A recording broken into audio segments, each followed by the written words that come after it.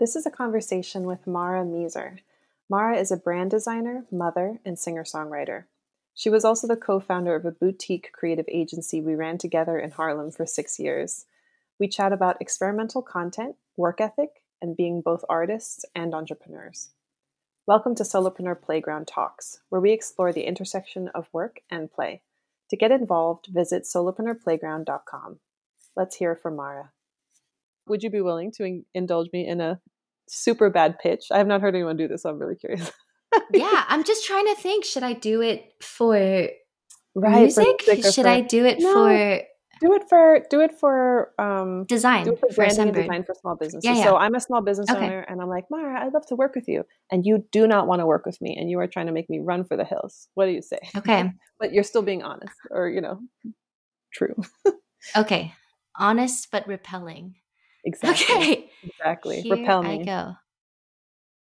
Um, I work with small businesses, and I do um, websites, logos. I know they're very exciting words, but I actually feel like it's um it's it's usually a very confusing process. Like it takes you have to ask a ton of questions and you have to do a lot of digging, and that often feels very uncomfortable and it takes way more time than you think it is. It like brings up stuff, and I actually think a lot of people want to give up halfway in doing a good, like in doing my kind of process, and actually would just rather like go on Fiverr or 99 Designs and not have interaction with a person who asks too many questions. I ask a lot of questions and I like to be in touch with our feelings. Um, and I'm pretty direct about what I think works and doesn't work and what's a waste of time. But you do end up with like a website and a logo. But it might not be what gets you the most business or like the most money. It might be, depending on your values, we could be prioritizing something else. And so, yeah, I don't know that you want to work with me. I'll be in touch. I'll circle back. I'll circle Perfect. Here's my email. back. Having like a support, it is relevant even to like solopreneurship and stuff. Like having a team that's taking care of anything for you is Right. going to feel different. I think Yes. that's nice. I think so. I mean, it doesn't answer the question what videos. And What the so I had a conversation with him, and he has like really, I think, helpful prompts, but it's still not satisfying to me just to think about how to make a bunch of videos that people will watch. Like that mm, starting place is not inspiring to me. mm-hmm, Um, mm-hmm. and I think we've identified, which I really like for this year to be about, like finding my voice, finding my rhythm, and finding my people. Um, Hmm. I mean, they're huge, but it means a very specific thing. And like we've talked about this idea of building in public. Anyway, very helpful, blah, blah, blah. And finally today, I was like, you know what? The problem is I don't like short form content. I myself don't consume it. So I'm not interested to create it. Like it's not fun for me. It makes me Yeah. feel fractured, and it's not how my brain works. I don't even like watching short videos. I don't watch Mm-hmm. videos on I don't need. Instagram. Yeah. I don't like TikTok because I don't like it. So I think that's why it's such a disconnect for me to try to make it. But then I was like, oh, I've wanted to do a podcast for years and years. And I've done episodes, recorded them on and off, but I never can go all the way. But today I feel like I came up with an idea and I'm going to try. Anyway, What is Bianca, the I'm done idea? answering your question. No, that's like the perfect. I'm not even getting into it, and you're already answering like questions in advance. I love it. What is the idea that inspired you to go from, okay, I don't even want to do content things to like, oh, this is the long form podcast type thing that what is it? I'm so curious. Yeah, so the unlock this morning was like, I need to stop trying to solve for short form. I need to do long form, which is Yeah. like blog, podcast, or like a vlog maybe. And I was like, podcast is what I've, and one thing I keep trying to ask myself is, what do I want to? What do I want to do? What do I want to make? So then I don't get frustrated. Anyway, so, I've been obsessed with the Bible Project for a long time now. It's changing the way I understand the Bible. and like I'm writing more and more in response to the Bible, and I've just become more. And Kurt Thompson, who is another person that's been a Mm, huge source of inspiration for me, he talks so much about trying to incorporate your left brain and right brain in the world, which mm. in how you process things and how you experience things. And I'm also in I such love that. agreement with that. So then So I feel intimate. like, oh, I think what I'm about is trying to help people experience the Bible with their right brain. I think that's what my art is becoming. Like the last four songs I wrote, it's all about coming at these verses from my right brain of like the experiences I have in motherhood and all of that stuff. That's like those songs, those four songs are extremely biblical. They are as biblical as in taken from the Bible. Like it's all like it's there's one of them literally is quoting paraphrased and reimagined verses. But so the idea, the form is basically I'm going to start from Genesis 1 1. I'm going to read as many verses as is enough to inspire me to write a song. So I'm going to read. So the first one, and I've written a bunch of these songs already. So it'll be read Genesis verse 1 to 3. And then I'm going to say a prayer. And then I'm going to talk about what I see in what jumps out at me in the verses. And I'm going to sing a song in like a stripped down way. And I think how I hope it's used, which is another thing I myself keep searching for, is some 5 to 10 minute thing in the morning to start my day like creatively, um, like biblically, because the Bible, I feel like, thanks to the Bible Project, has become so inspiring to me again. But I don't like most devotionals, but I'm dying for devotionals, which is to me just this idea of every day, like what's forming you. And so, yeah, I'm answering your question, I think, multiple times over, but that's the idea.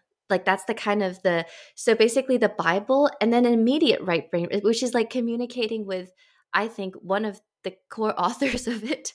I think it's also the humans, but God. And then just what I notice, and then the song that comes from it. And I'm gonna try really hard to not be intense about the song. Like some of it is Mm, not, really I don't simple. think I'm That's ever great. gonna record them and release them, but it's just gonna be a response. Um, Yeah. so it's basically a devotional. What a beautiful continuation of what I've seen you do. I mean, even since college, like I know you've worked on devotionals, even as a graphic Yeah. designer and then as a Yes. writer. And then to have, and then this last year with the, or the last 2 years, I guess, with the, oh my gosh, I'm blanking on the platform that you, Patreon. Yes. You've been sharing your process basically in Yeah. public or with like fans. And so now doing that in this format, it's like bringing it back to the Bible where it's like you're modeling being inspired by the Bible and using your whole brain to respond to it. It's like modeling whole brain worship in real, you know what I mean? I think that's Yeah, and cool. I think what I always am trying to is like just doing musician-y things is not enough for me. And like Yeah. but doing a Christian thing also is not right for me. Like Hmm. it and I've always keep trying to like find projects that blends things, and I have found them and I love them. And this is, I feel like, the one I want to try for this year, which takes down the pressure of another batch of songs that I then like produce and like spend all this time alone on and then put out. Anyway. That's really interesting. I really it's fascinating because even just preparing for this and thinking about how do I want to ask questions about Yeah. you saw in the prompts when I shared like what the questions would be and then I changed them. We're gonna change, I but love like the I new ones. feel like the new ones. Yeah, Yes. I keep thinking of the word work because I think with solopreneurs, like you're an artist who's also doing design. You know, like it's like what kinds everyone's doing multiple kinds of work. Even like parenting is work. You know, so Mhm. I feel like a lot for me of like solopreneurship is about owning your work and naming it and kind of tracing who's benefiting here, what am I getting from it, like kind of owning that whole process. So I think it's cool to hear you talk about um, your process for figuring out what kind of, I hate the word content, but I'm just going to embrace it, what kind of content am I Yeah. going to make, because it's like producing a song is one process and it's Yes. unenjoyable in these specific ways, but I want to do something like it for these specific reasons. And so how do I Yeah. make something, it's like you're innovating in the form between song and, Yes. podcast or whatever. Like you're, innovating in that space. And it's like, it's a different set of questions, I think, when you're like, what do I want to do? And then you put it out and you're like, I will figure out how to make this valuable to other people and maybe how to monetize it, Mm-hmm. make it more valuable to myself in this way. But like starting with the inspiration of what do I wish were in the world and what do I want to contribute? Like what space do I want to play in? Like I just hear you doing that work. And I think it's fascinating to hear this new, having seen, I guess, like the last 12 years, like this new iteration of you processing that and like coming up with that. I just think it's exciting. What a cool timing that this morning you had that, like, wait a second. Oh, That's and then awesome. I was like, oh, Bianca's using Zencaster. So there's this other one that's been Yeah, recommended to me. I don't know if you looked at Riverside. So I was just comparing them. It's just funny. it's Um, very funny. I hate comparing tools. So my collaborator on the playground for the last year, who's mhm. been very patiently working through what are we doing here? Like, what is this playground Sure. thing? He loves comparing tools, and he's like a developer and like understands. So he gets in. So he was the one who recommended Zencaster and gave me a rundown of all the other Yeah. ones. And it's funny because I'm just like, which one is it? I Cool. don't get. Just tell me which one. Yeah. Not in the sense of I'm impatient, but just like I'm so glad someone else is Yeah. doing this work because I Yes. really don't the process of reading through reviews. So yeah, I've gotten into it, I think, from the process of building my home studio, needing to get a mic, audio yeah. interface, studio monitors. There's 1,000. I think what I've come up the way I navigate that is I have to find the 3 features that matter to me and only look at that.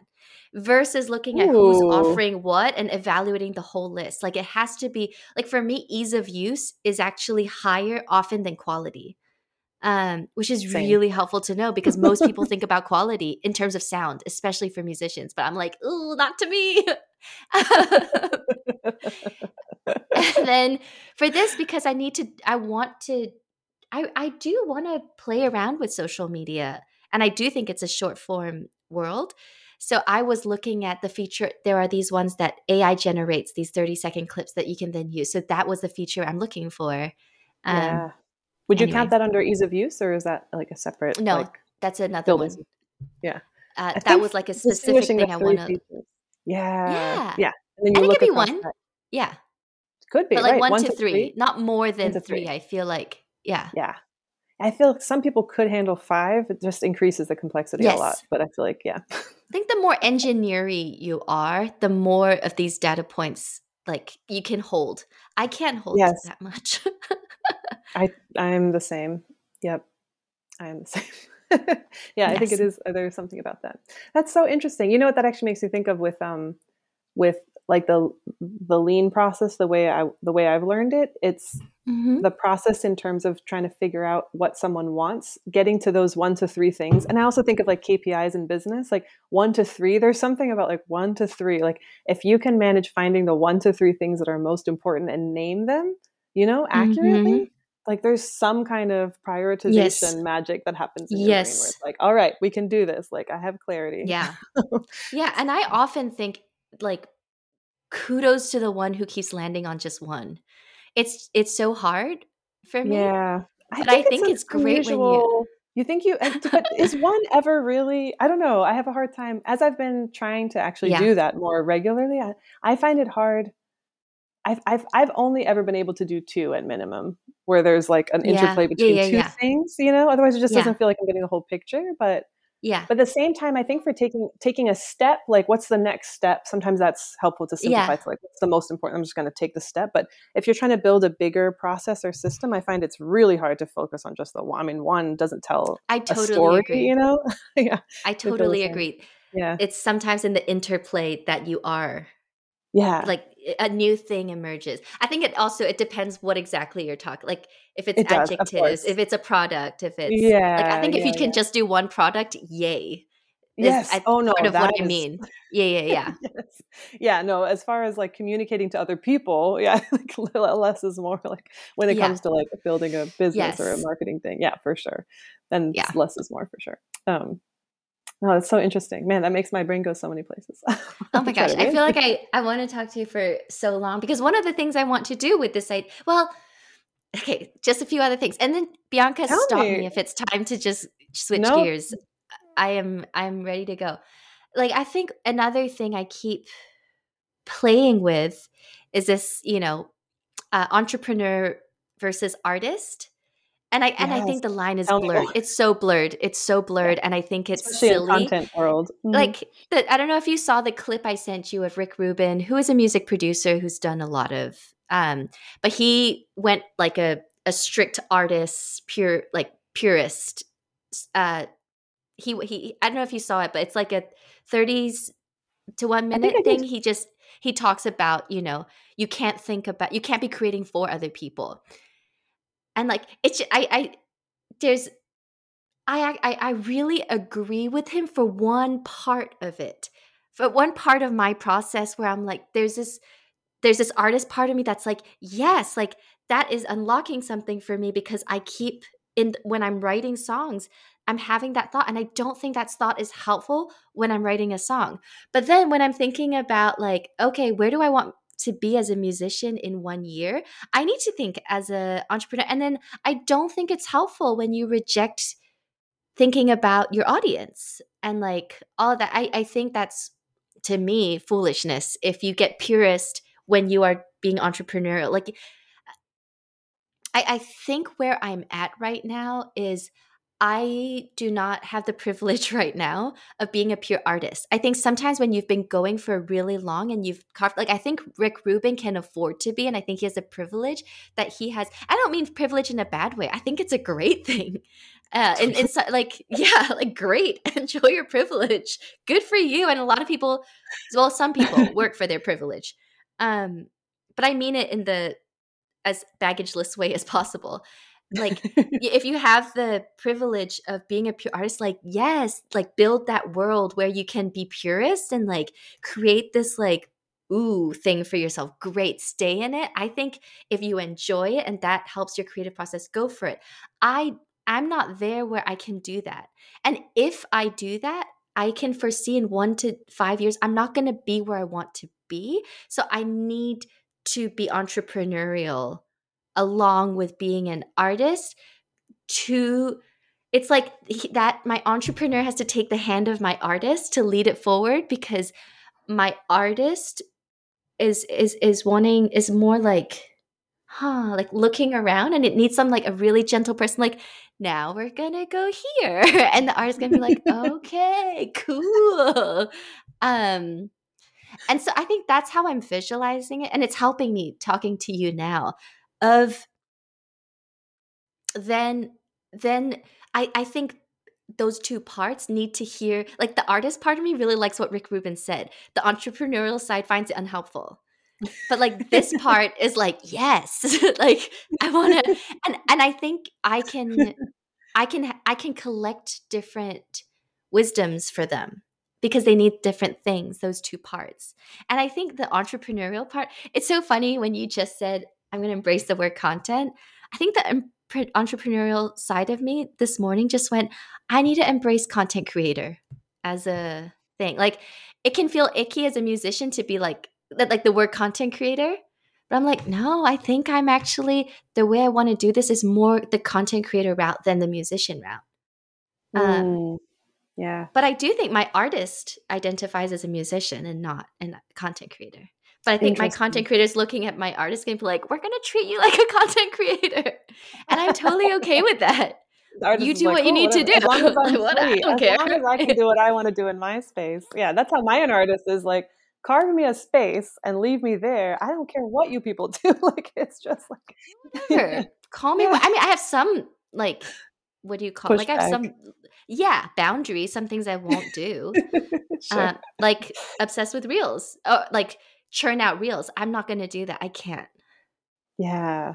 Yeah.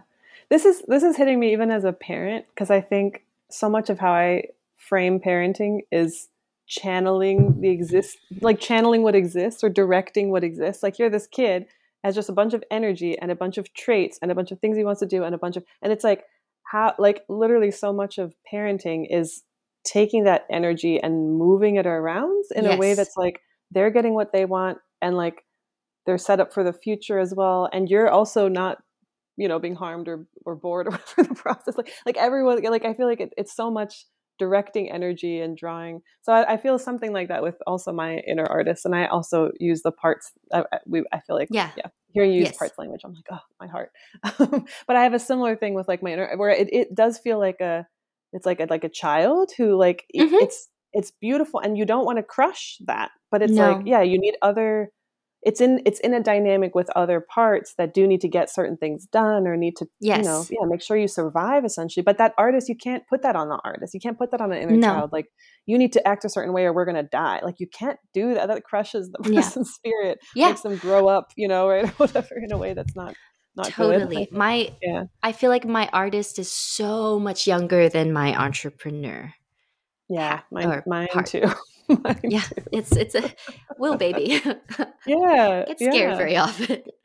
But I wonder if a lot of artists are kind of Yeah. people.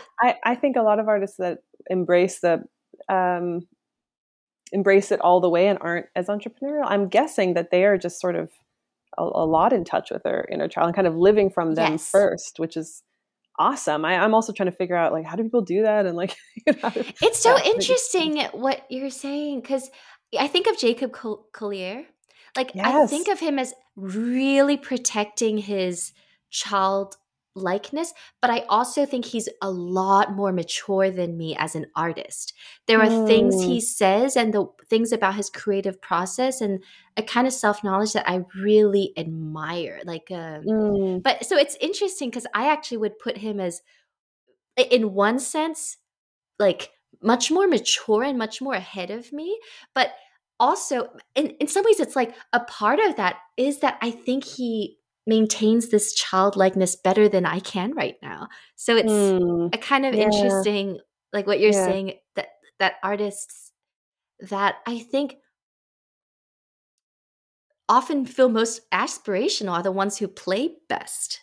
Um, yeah, yeah, and that actually is for in the artist part world like a sign of maturity is like yeah, childlikeness, which is yeah. interesting. Yeah. Yeah, I've it's so true. The how that's interpreted and what it's like, that's almost, yeah, that's like a sign of a good, like, oh, you did something good and important, and you're still, like, that's a good, versus like, I think the business world, or you have shiny object syndrome. You have Yeah. ADHD. Yep. You're Yep. distracted. You're not being responsible. You have to focus, like, pick a niche, like, Yep. be an Right. adult, be an adult, be an Yep. adult. I think that's one thing I want to play with these conversations, is like, how I'm very passionate about, okay, passionate and anxious about bringing my inner child, and I don't Hmm. know, artist, not artist, but like bringing those parts together. I think being holistic, I live better and work better on so many levels when I feel playful about things. And I notice there's such a, like feel you can feel playful about the same event or experience, right? And it's like, I want to bring playfulness to more of my life. And it's like, in business, like, it's Yeah. so hard. I'm trying to figure out, like, why is it so hard? Like, so in arts, yeah, it's like, it's a value, or like, it's clear that there's a Right. connection between your success and your playfulness. It's absolutely, Yep. like, essential, sort of, creativity and play, I feel like, are linked very well in people's minds. Yeah. But with business, it's something different. I feel like that really, I know you're just talking about the artist entrepreneur relationship. It's a Yeah. really fraught one, I think. Yes, Yeah, I think yeah. so. It's interesting. It makes me think, I think part of, because of those voices, because of that pressure, and so often I'm like, I don't even know whose voice this is. And sometimes that's a loud voice that I truly don't know where it comes from. Um, like playfulness is a discipline, I think, often. Like you have to, it's like you have to fiercely protect it. I think that's where I find someone like Jacob like so much more mature because the way when I look at him, I see a man who fiercely protects his, like, just the way he dresses, the way he talks, the way he puts out like things that come, I'm like, it feels like the fountain. It's well built, well protected. And that to me is the sign of the that yeah, that maturity. And it's Yeah, yeah. It makes me think, well, like wonder about, um, like when I think about Rick Rubin. Sorry, the all music people, because I feel like those are the people I look into more and listen to more conversations from. Um, I don't know that when he talks, he doesn't give me the sense that he wears the entrepreneurial hat ever. From the He doesn't need to. To your point about privilege, he doesn't. Yeah. exactly, I can't tell about Jacob how, if he does. I don't know. I'd be so curious if you one day you have a conversation with him to like Oh, explore. that'd be cool. Yeah. Oh, I Does he feel like ever he think would be a about? great person to talk solopreneur playground with. For Um, sure, for sure. You actually make me think of this. I think I mentioned to you there's a woman that wrote a book, a comedian who wrote a book called How to Be Alone. But uh, I'm thinking of like, oh man, she'd be a great guest too because she's yeah actively putting like she's the solopreneur, right? Like there's, most artists are solopreneurs and they have to wear that hat. Um, mhm. I think you know what Rick Rubin reminds me of just from because Jacob Collier, I believe he had like a viral video because I remember seeing some clip of him being like, I had no idea when I put this video up of me singing all the different parts 5 years ago, whatever, that would be such a big thing. And it changed his whole career and his whole trajectory. He Like got it, discovered by Quincy Jones, who took him Quincy into a Jones. Quincy Jones program. So he was one of Got Quincy it. Jones, not scholar, but like, Like a I don't know if mentee. protege. Maybe, yeah, I think mentee maybe is a bit Mm-hmm. Mm-hmm. right. And then that I think changed his life, being a part of that. So I feel like he owes a lot to Uh, Quincy. I think he what's this talks about owing a video? lot I to Quincy remember. Jones. Was there a It's one video that that, he was harmonizing like yeah. And 8 Quincy different. Jones found him through that video. Yes. Is that? Yeah. Yes. Yeah. Yeah. I think so. Yeah, yeah, I think that's interesting because I think what it makes me think of the Rick Rubin story is like, and I see this with clients too, where if you're because I started out, I left college and I was like, what am I going to do? And it's always like I didn't enter at any point a world in which I had a clear skill that I was being validated for Mhm. in the outside of school, right, or college. But I find that people that do so, like you hone a very specific skill that like is performable. Like you put like you Mhm. make a video and you're like, here I can harmonize, right? Or like you're Yep. in a workplace and you're like you fundraise really well, you know, and you Yep. like you for a nonprofit you like are excel at fundraising. 10 years you build a career on like fundraising. It's a very specific skill that has like really clear outcomes that you can measure. Those people, I feel like when you have a demonstrated skill that you're getting validation from a large group of people, particularly in like a whole Mhm. field or whatever, from you don't need to think as much about Yep. entrepreneurial stuff because you have Yep. it's like starting out with like a trust fund or like a like your parents give you a bunch of money to like start a business. I think it's something equivalent where it's like if you start with like I don't know what my skills are, I don't know what I'm like, you're learning everything from scratch and you don't have a community of people or like our whole industry, you don't have a reputation that's already built. Like a lot of people take their reputation and then turn it into money basically, right? Like by Yep. being known in other ways for this thing that they're already known Yep. for. You know, it's so much easier to do that than to like start out not being known for anything and have to like build from essentially scratch. But I think of it like that I don't know, it's reputation. I guess like you build a reputation in one thing among certain people, it's easier to pivot that or to monetize it or to whatever, expand on it than it is to like build a reputation from scratch. Like here you are, like, Mhm. you know, without clear skills. Cause I think of like my Yes. skills being like, oh, I can like do literary criticism. Like I have challenges publishing anything. So it's not like I'm publishing, I don't have even a bunch of like a published work or like I can do poetry and it's like I don't even have poetry in magazines. Like, there's nothing in the world Yep. outside that shows that I can do these things. So the Yep. skills that I have. So I think about that like, yeah, anyway. So I think that's why programs like I imagine what Jacob Collier experienced with Quincy Jones, like you're literally being drawn into a high Yes, an trust, ecosystem. an Yep. ecosystem. Yeah. And you're already skilled. You qualified to get in Yep. there and now you're already skilled to do it. And kind of builds on itself. But yeah, I think this is fascinating to think about in terms of music. It's very, very cool. I like all these examples. Do you want to talk a little bit? Because I'm mindful of when we're published that people might not know that you are not just a Yes. singer We songwriter can and content be more creator. comfortable. formal conversation if needed. Not at all, not at all. I actually feel like, yeah, the goal is to enjoy it and like talk about things that matter to us and are alive for us now. So you're already doing that. What we don't need to shift it. But I do want to, I'm curious, entrepreneur, artist parts of you, where does the designer fit in? Is that the entrepreneur? Is that like how does your design work fit that ecosystem inside Yeah. yourself? It's so funny. I'm not going to answer your question properly. But Good. yesterday was a roller coaster for me because I've been having a lot of thoughts for the first time in the past 48 hours. Um, This is great timing. You can share them Yesterday, right here. That's I brilliant. know, I know. It's like I subconsciously was like, I better have something interesting to say to Bianca. Let's have thoughts. um, I had the thought yesterday that I might want to really stop doing design for a while, or at Oh, least outside of. I have one client who I've worked with for a really long time, Cynthia, who you know, Bianca. love Cynthia. Um, I love her. We have an ongoing relationship. I'm almost a part of the organization at this point. So, but outside of that one, for the first time, I was like, what if I really stop?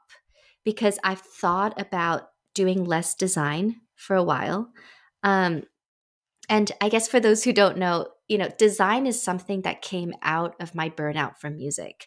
I graduated from NYU with an acting degree, and all this stuff happened, acting, music, blah blah blah, and I was going for it really hard.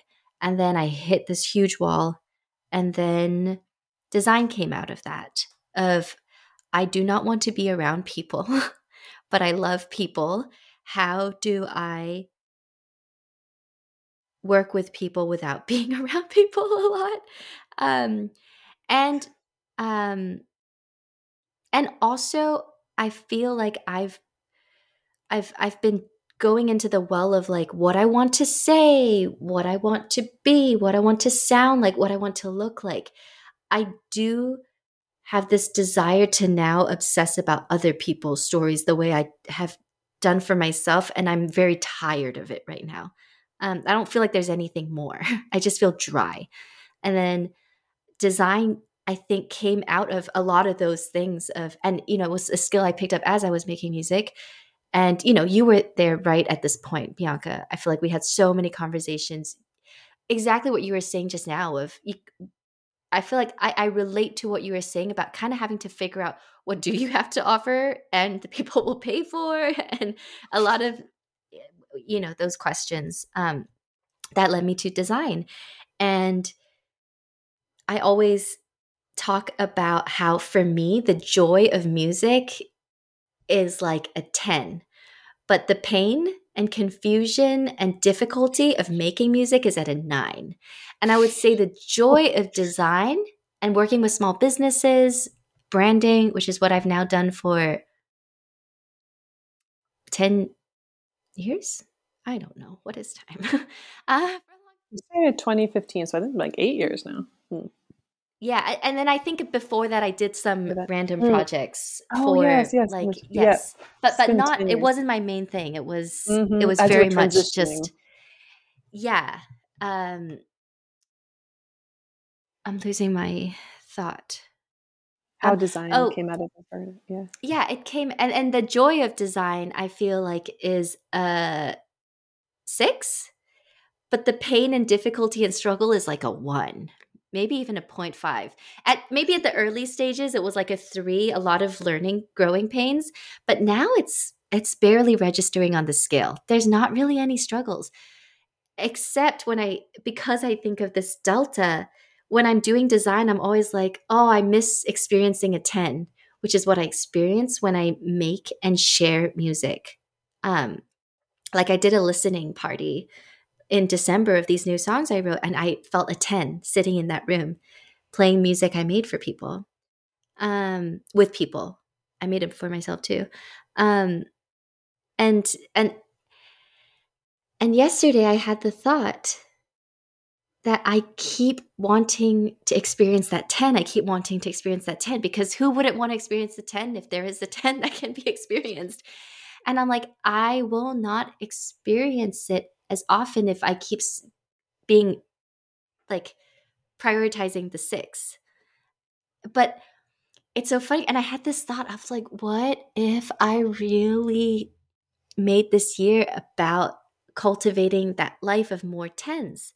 But it is work because I have to find a way to manage that 9 and bring it down and work with it. And that takes a lot of work too. Mm, it's double the work. Because You gotta do the yeah, work because and then do the work about the work. and it's just a one. In some ways, when you do the math, you're only getting a 1 because of 10 minus versus a 6 minus 0. Um, but you can't compare what a 10 feels like with what a 6 feels like. Maybe 5. I don't know. Um, anyway, Good I was client thinking system. about that.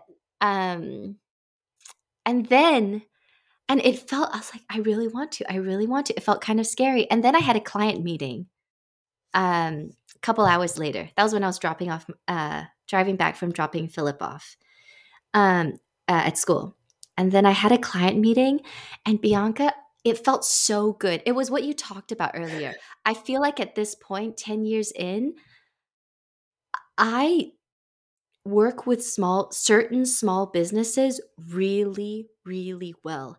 I feel so valuable when I work with like my ideal client. I can tell what I'm saying, I'm helping them even understand their problem in a new way and helping them walk towards a solution. And I see the relief, I see the appreciation. And I would say that's 90 to 100% of my projects these days because I think there was a Wow. lot of trial and error at the beginning. And I also work with a very small number of clients now and a lot more repeat. So it's people who already know and trust me. I but then I was like, "Oh, it's so hard to let this go because it's really nice to feel so validated." Like I almost feel like there is a system for it's I don't feel so alone in design. It's like and branding and working with small businesses. There is, I feel like, a bit more of an ecosystem the more I play by the rules here. And I'm not someone who I feel like I walk the line a little bit. I like playing by the rules. I actually do. But I also can't just play. Then I get like claustrophobic if I just go by this is how you grow a small business branding agency. If I I was just gonna follow ask that, which rules you were talking about. Yeah, what does playing by the rules look like? I I'm think fascinated certain by ways. thinking about business as a game. I think it really is. So, Oh like, yeah, yeah, like, what is the you game? know, always having leverage of, you know, and being obsessed with credibility, presenting your past work in a certain way, toting certain accomplishments. Like I know there's a way I can talk about myself that's going to impress somebody more than another way of talking about myself. And I think where I like go between is sometimes I will do that because I want to impress certain people if I want them to hire me or be a speaker, certain things. And sometimes I don't want to because I'm like, no, no, no. If you won't respect me for intrinsic value, like don't. I'm not going to play your game and give you reasons to think I'm worth speaking to. Um, but I do think sometimes practically and I think it's in those moments how I talk about myself where I become a little bit more conscious of like, do I want to play by the rules? How Hmm. it's actually often in how I talk about myself. Yeah, that's Um, interesting. It sounds like, yeah, like personal credibility or kind of personal brand sales, like how, yeah, which I totally get. So when you're thinking of the rules, it's not like money management or how you deliver a service. You're thinking specifically of like getting clients and like talking in that phase before they trust you really well. Like, that's where it comes. I feel that tension the most. where the I rules bother think you. Yeah. where I feel like I have a choice. And Mm, I make interesting. choices every now and then. And I'm okay that Yeah. I make different choices. Yeah. Yeah. Um, You I play don't feel with like I'm a pausing. sellout but I also sometimes go, no, Yeah. I will intentionally be uninteresting as a business owner. They're both Um, forms of like having power in the situation, I think, you know? It's like, am I yes, gonna I'm free to choose. That's its own kind of power. And then like, do I wanna play that person? Do I want to play that game right now or not? And then yes. yeah, that's interesting. That's cool. Yeah, I get that. Yeah, I think another obvious way where I really don't play by the rules is I'm not optimizing for profit. Mm, I feel like so much of the best practices, how to grow, how to get your clients, how to get to six figures, how to get to seven figures, how to make your first million. So much of the it's about making money.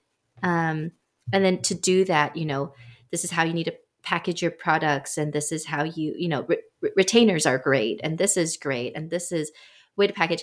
And no, that's not true. There is a way in which I do play by the rules where I've gotten better at charging. Um, People more and all of that stuff. But so I think I leave a lot of money on the table relative mm, to what I take, which is not that much, but because it's not that much relatively, it's a lot. And I'm okay with that. hmm. I prefer what I'm choosing What is over the choice money. that you're doing over? Because you mentioned profit and now money, like so kind of revenue and profit both. What is there something you're optimizing for, or is it more like the two to three things that you were talking about? We were talking about earlier. Peace of mind for me is what I optimize for the most. And I think if you're just strictly going at growing a business, I'm not sure peace of mind is something that should be, top value. Like, I don't know that a large corporation ever wants to, that's a hyper growth focus, and sometimes to their detriment. I'm not sure that they most prioritize in finding a CEO who's like really, really about having peace of mind, like Mm, where values and ethics is of absolute utmost important, and what is the meaning behind everything, like an introspective. I'm not sure an organization would look for that as like, I think they can look for experience. What have they scaled? How have they grown? Much more than that, but I think that's what yeah. I That makes me think um of the book Good to Great, which I think yeah. we've talked about because I read it when I was freelancing back in the day. But it really struck me that the CEOs, because they profiled all these CEOs of like publicly traded companies over that were like very profitable over 10 years or something like that. It was some very wide study, right? But like consistently, all the CEOs of the companies that did perform the best were like family oriented, a lot of integrity, very quiet, humble people that had, the team of rivals in their top slots and like really solid people with lots of integrity. And the folks that actually they did Hmm. okay, like they obviously, they were profitable while they were Mhm. in office. They were like executives, the companies did okay, not as well as the other guys. And then when they left, the companies would do worse. Like there was this link between. So point being, it's interesting, but they were very public. Like the folks that were basically more narcissistic, more out there, they were very public. And so it's that whole, I forgot what the name of the Hmm. cognitive bias is, where you see them around a lot. Right. And you're like, wow, this person, they're profiled in this magazine and this, and they're writing this thing and they're on this video and this TV show. But it's like they were actually a minority and their businesses were not performing as well as these other quiet, humble people. It gave me a lot. I remember reading that being like, whoa, because Yeah. my assumption, and I think that's like, I wonder if something to do with American culture where there's this like confirmation bias of charming, extroverted, overly confident people Yes. perform well. And it's like when you actually look at the numbers, they don't though. Like it's actually not true. Yeah. Like there's this lie, that that's true. Anyway, so point being, not that it's not true that people look for people like that, but I think it's part of like this bigger myth of extroversion and charisma that is very like American self-helpy, kind of culture that is not validated by actual data. So anyway, That's a really good point. Eh, One thing I wonder about often, I think because my husband just went back to work as a CEO as a of a CEO, yes, company, he's in the middle of of that. a yeah, of a company. And we're having so many conversations because he has experienced a huge shift, because he took a big step back in COVID, spent time with kids, prioritized family, and now he's going back and trying to reconcile his new moved up priorities and values, um, with the expectations of the board, with the expectation to perform, and trying to figure out what's mutually exclusive and what's not, Mm, and how he can continue to be present while growing this company. And one thing we talk about is the I feel like very often the people who speak with the kind of wisdom that I admire, which is what I think the great profile to mm, use the model of the book, often have gone through a period of extreme striving and mm. kind of like balls to the walls kind of working, and then learn from it, and then Yeah.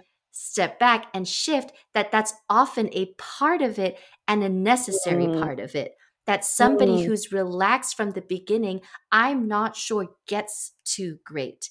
And which I don't know, I really don't know, I genuinely, mm. but so often the profiles I've come across, and so this is anecdotal, it's not that, yeah, me, very limited perspective and anecdotal, um of feeling, yeah, that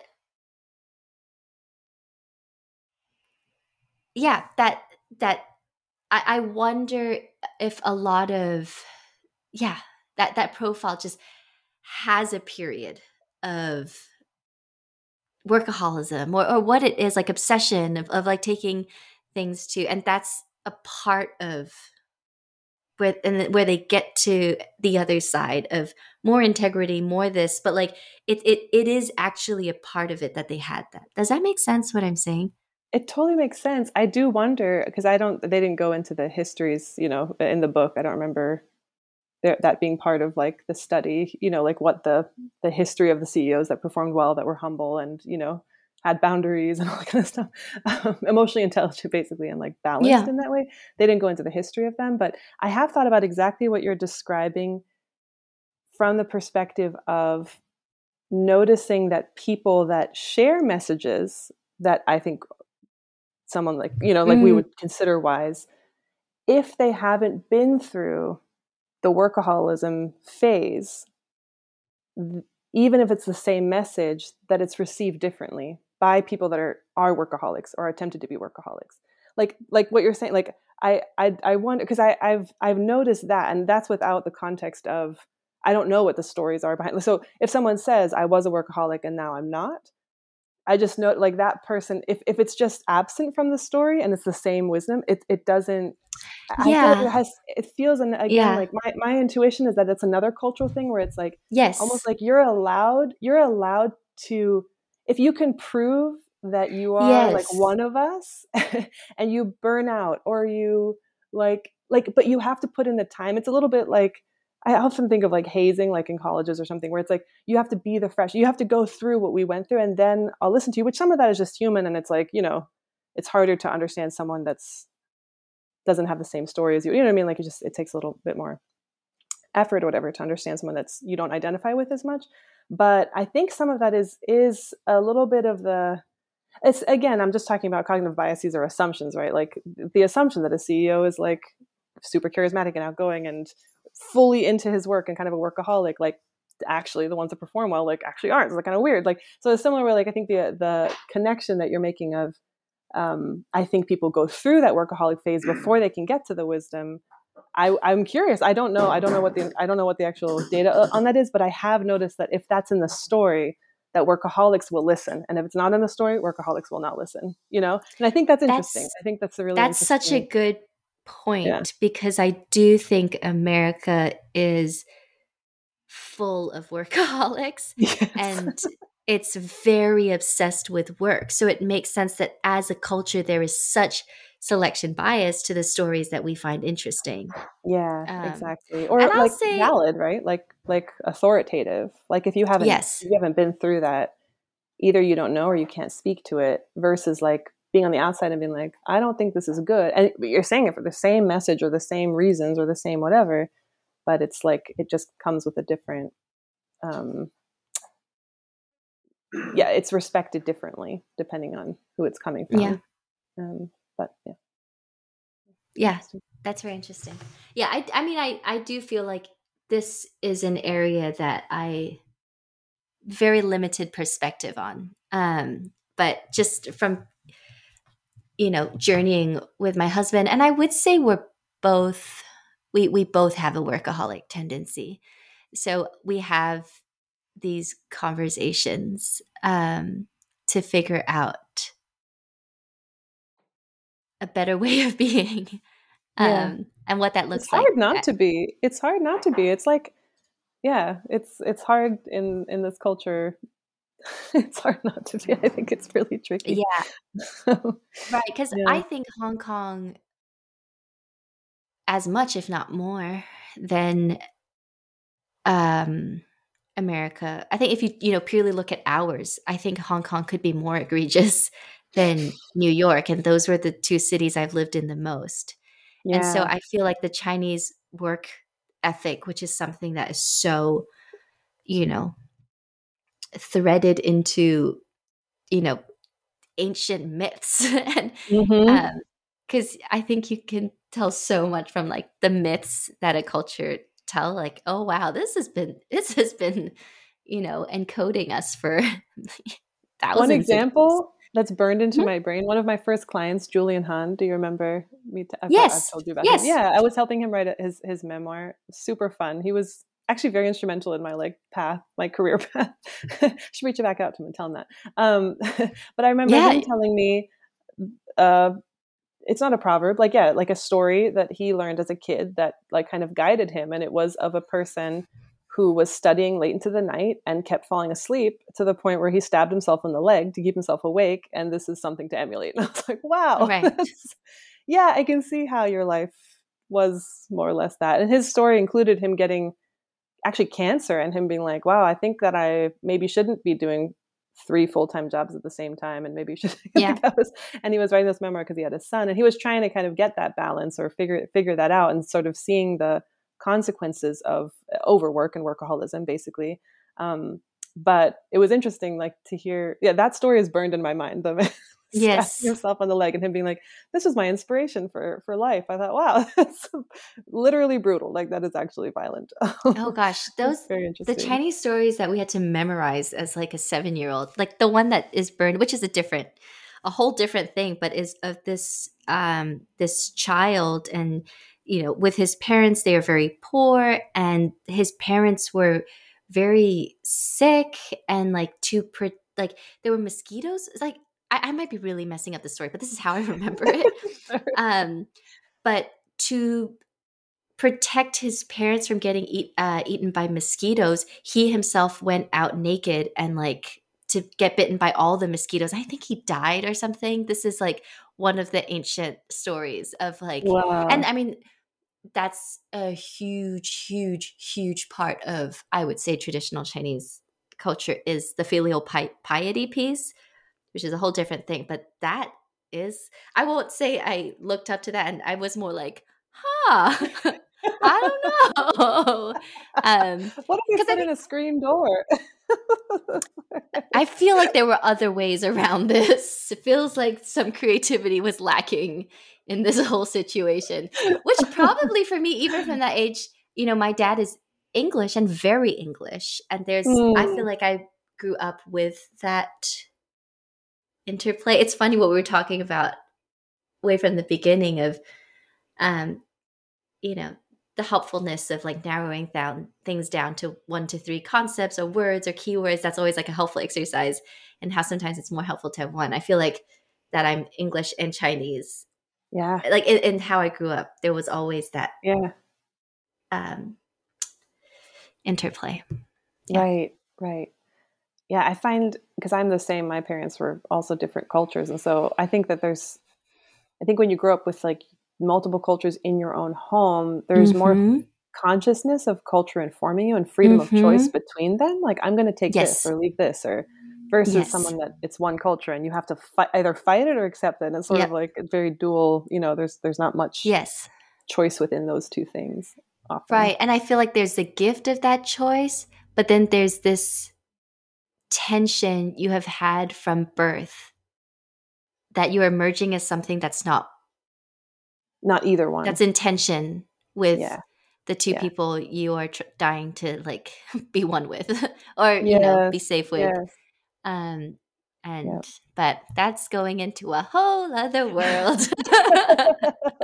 The tie-in is culture, and I think like American culture, workaholism, because you mentioned like Hong Kong, New York City, Chinese culture as the broader culture, American culture, like workaholism, or whatever you It would would define it, thrive in that. hard work Yes. ethic. Yeah, it's like this is not something to look out for. Oh, you should really be balanced in your life. It's like, Yes. no, you will be validated, honored, Right. praised, given money, given positions of actual power and large influence and income if you follow this. I think, I mean, Yes. it's the opposite of a training ground for some other ethic to emerge. It's like that is Right. in the water. So I think, yeah, that's why I say it's hard to not be workaholic. I do think my parents are both very hard. My dad is definitely workaholic, but my mom was way more balanced, and so I think there was, I did grow up with like, like it wasn't an assumption Mhm. that you Yeah. overwork, and she seemed to enjoy her work too. Like, she had a lot of pleasure in it, where I think for my dad, it was more complicated. So I think it was helpful to see, like, I did have that difference. I'm like, which one do I want? Like, I definitely would rather be like my mom than like wake up at 5 a.m., go to work 12 hours, go to a work dinner, come home exhausted, complain about work, go to sleep, repeat. Like, I know I'm not doing that, So I think it's Yeah. interesting how one's expectations are shaped. But um, That's so interesting, Bianca, because that makes me think I don't think either of my parents are workaholics at all. And interesting. Yeah. yet I, from very young, could not stop working. Very, very young. Fascinating. Well, Yeah. actually, no, that's not. Yeah, at some point, maybe actually more in my teens. I think it's something. Mm, something clicked. Anyway, I will dig into that personally. Yeah, yeah. Well, actually, I mean, from my understanding of like developmental stages, around 12, like teenage is when you start understanding, oh, there's a hierarchy in the world and I got to fit into it. That's why I like Yeah. teen cliques and like high school cliques and stuff. So trying to figure out where you fit into the, not just the world as a place, but the world as a hierarchy, and kind of, so I think it would make sense that, okay, your parents, like that's not what's being modeled at home, but as a teenager, you're like, Mm-hmm.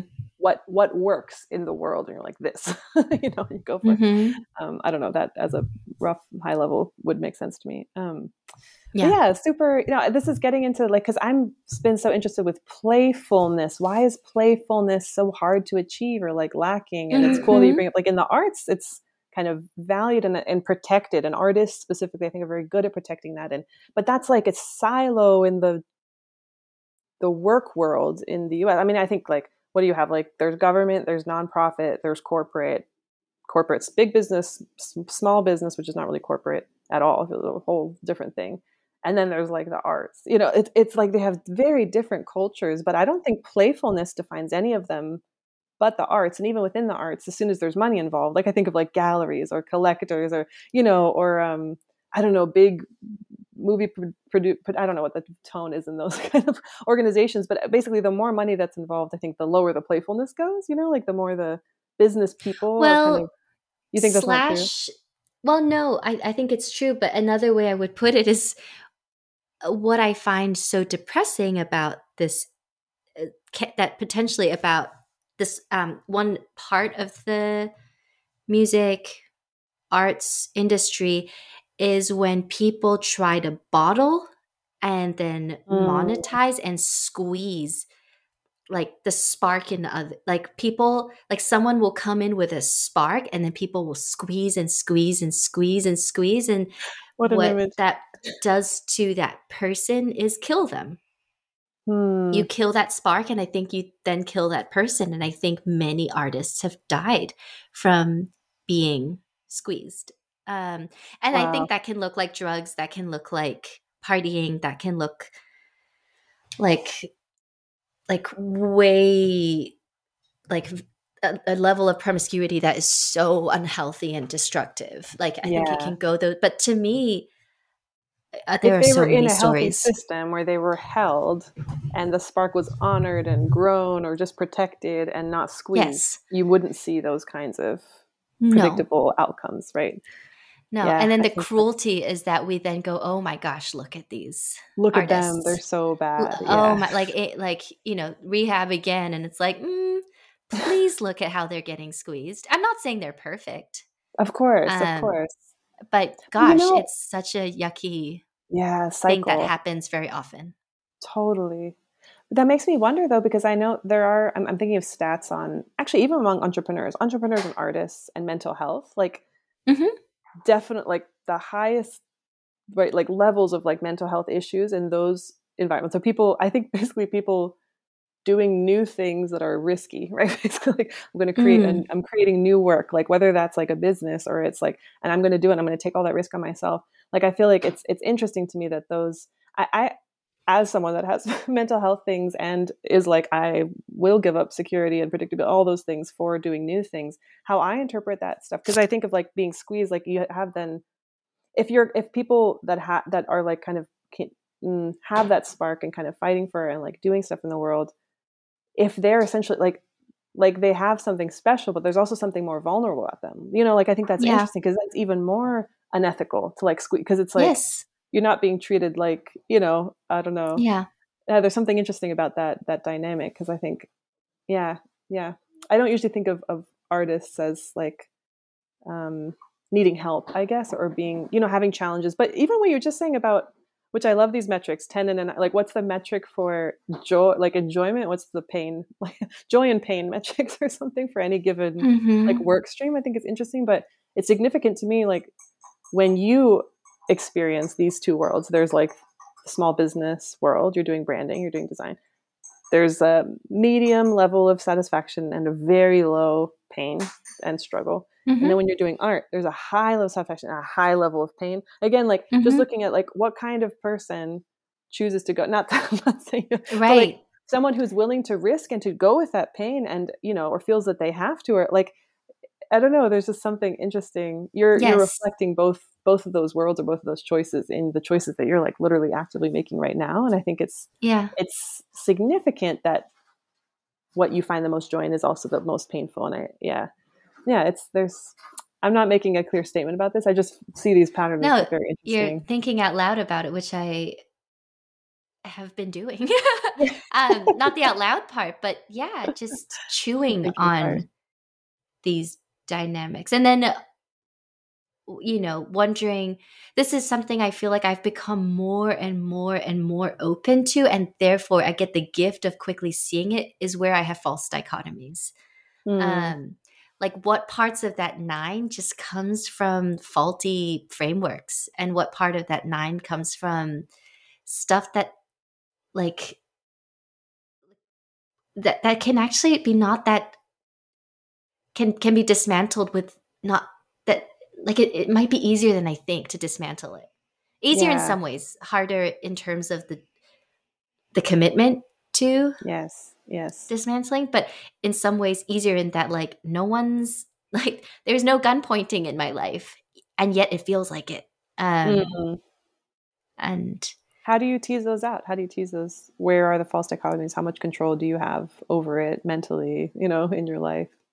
I think one way I don't exactly remember where this comes from, but there's this idea that, if you ever feel like there are only two options, like I have to either make Mm, art or like be miserable or something like that, or like I either have to get to 10,000 followers or like I'm never going to get the speaking engagements. And so I have to, or like I have to do this so that I can publish a book. Like whenever we've built something up, like I have, like even right now, but I do think it's a little bit different. But it's possible where when I ask the question, I have to either do design, like I have to either make yeah. money or do music. I have to do either design or this. If ever it's set up to just two options and they both feel, ugh, I think I think that question might be set up wrong then. Mm. I often think almost always think, no, I think there's more options here. I That's such a really great think there litmus is. test. Yeah, when I you hear think yourself so. say it's either this or this and has that like Yeah, intense, I'm like so anxious miserable because energy. I'm like that caught between a rock and a hard place thing, which I feel like I have felt a lot, which I think now, I'm like, oh, it probably has some trauma, you know, history stuff. But that kind of like, oh, the whole body tensing up, the like tight chest, the like sick in your stomach because you're never Yeah. going to be happy because you either have to do this or do this. I'm like, Yeah. oh, Yeah. I don't think so. Um, but then I also, at the same time, that's not to be mistaken with that. Sometimes I do think you have to make a choice, but I Sure. think it can feel different. Like right now, I am coming to, you know what? I think if I want to create more, make more music this year, if I want to start having the opportunities in the music world that I want to have, I think I have to spend less hours on design. Like that's just reality. I cannot, this Yeah. past month I'm a mother of two and they're young. And this past 30 days, I had 4 days of regular programming because there was a snowstorm here. School was canceled for 6.5 days. And, beginning of the year, there was no school and all kinds of things, sicknesses. So I had 4 half days. And because I have clients, it all went to doing client work because that is where I make commitments. And then so now I have this reflection of, hey, if I set up that right now, number one goes to my kids. If school is canceled, if they're sick, everything will get dropped because they are my number one right now because they are helpless. They need me, and I decided to have them, and so they get the top. They get my top layer. I want music to be my next layer and I've wanted that for a long time, but I keep making design and branding and small business work my second layer because it makes me feel like I have value. It feels safe. It feels it's not even not a lot of these feelings aren't bad things. I feel like I make a difference. Like I clients send me messages that no listener of mine has ever sent me, I like I really They're get fans. They're a like different kind of fan. yeah, I've gotten profanity laced emails thanking me for like work I've done of like, I didn't think this was possible. And like, you have, this is like effing this. And I'm like, wow, I've never gotten Sounds that good. from um, but I just have this gut strong feeling and I've had it over years that, oh, I want to put music second. Hmm. Um, and so I feel like I am needing to make some choices. Anyway, that's just to say they can feel similar, but that Hmm. to me is a very different type of decision making than like, oh my gosh, I will never be a successful mission like this unless I do this or blah blah blah. Like that, and I think I can tell the difference by my body how it's reacting to that question. If I Hmm. feel choked, if I feel claustrophobic, if I get dark and despairy, it's a false dichotomy that I Hmm. sometimes can fix on my own, but sometimes need to talk to a few people and be like, oh, there's so many more options here. Totally. Totally. Black and white thinking is like a Yeah, official symptom of yeah, like trauma. So I think yeah, it's basically like, oh, I'm noticing that I'm sort of acting like someone who's traumatized and like in a lot of stress. It's like, okay, this might not be right. I might not be able to fight my way out of this thought cage by like staying in this space. I don't. That's kind of how I think of it. Like, no, I think checking in with your body because what you're describing of, I'm reflecting, calmly on Yes, my choices, on the things that are possible for me, and I'm going to make a wise choice given the resources that I actually have. Is a very different feeling then, and it's actually an empowering feeling. I think, or at least when I experience yes, that, I'm like, okay, like yeah, like I'm going to test this or I'm going to choose this versus like I have no power. Like there's no like I have to do yes, one of two bad things, and I don't want to do either of them, and I have no power to get out of this. And that's the feeling of sort of empowerment or like powerlessness. I think is super different yeah, in those. Yeah, yeah. And I think it's taken me, I could look at a list and be like, you're black and white thinking, but I feel like it's actually been only recent for me that I can tell when that's I'm doing real. black and white Yeah, tell from thinking, the which, inside. That's huge. yeah, Yeah, tell while it's versus, happening. That's a pretty big skill. well, not usually like a while into it. I'll be like, wait a minute, got me again. Darn it. Wasted 2 days on that question. Anyway. I've wasted years on questions like that. No, I know. 2 days Whole is year. some of the much smaller questions. No, that's a super helpful. I think what I'm gonna take away from this as far as like actual tools is that like I've never put it so clearly. Like, yeah, like there's like when I'm feeling like there's only these two choices, I'm literally thinking of something that happened this morning that I have that thought about. So I'm like that's gonna stick with me. And then this idea of like a metric for um like how much joy versus pain something can give you, and then Hmm. looking at the difference and then the amount, because yeah, do you want the difference of one but it has a lot of both, or do you want, I think I can also filter a lot of my decisions or thinking through making choices like that but not having it so clear. So I'm going to use those two like mental models as tools from now on. If you don't mind, Yeah. I'll take those as Take them, things. girl. Take them, put them in my tool belt, sticking them out away. If you will indulge me, there are two things that I had planned to like do that think would I want to see if they're fun. I just want to see if they're fun, and Yes. it's the Go word for it. association Yep. and the tell your bio or your like pitch in the worst possible way, which is going to be great for you because you're not trying to look for more small business work. So who cares? Like No. you have absolutely no. This would be like your artist is like probably like, yeah, let's do that. So I want to do those two things as an experiment really before we officially Yes. end. Um, so do you mind starting with word association? Yes. Okay. All right. So I have 10 words here. Some of them do with business. Some Okay. don't. So I just want to hear first thing comes to mind. Okay. Junk, Food. airplane, Masks. money, Green. ketchup, Red. rabbit, Food. vegetable, Crispy. solopreneur, Funky. drama, Queen. candy, Land. business. Books. That's hilarious. A lot of colors in there. I like. Yeah. Psychoanalyze me now, Uh, Bianca. yeah, this is actually just a What's ploy my to Myers get. Briggs?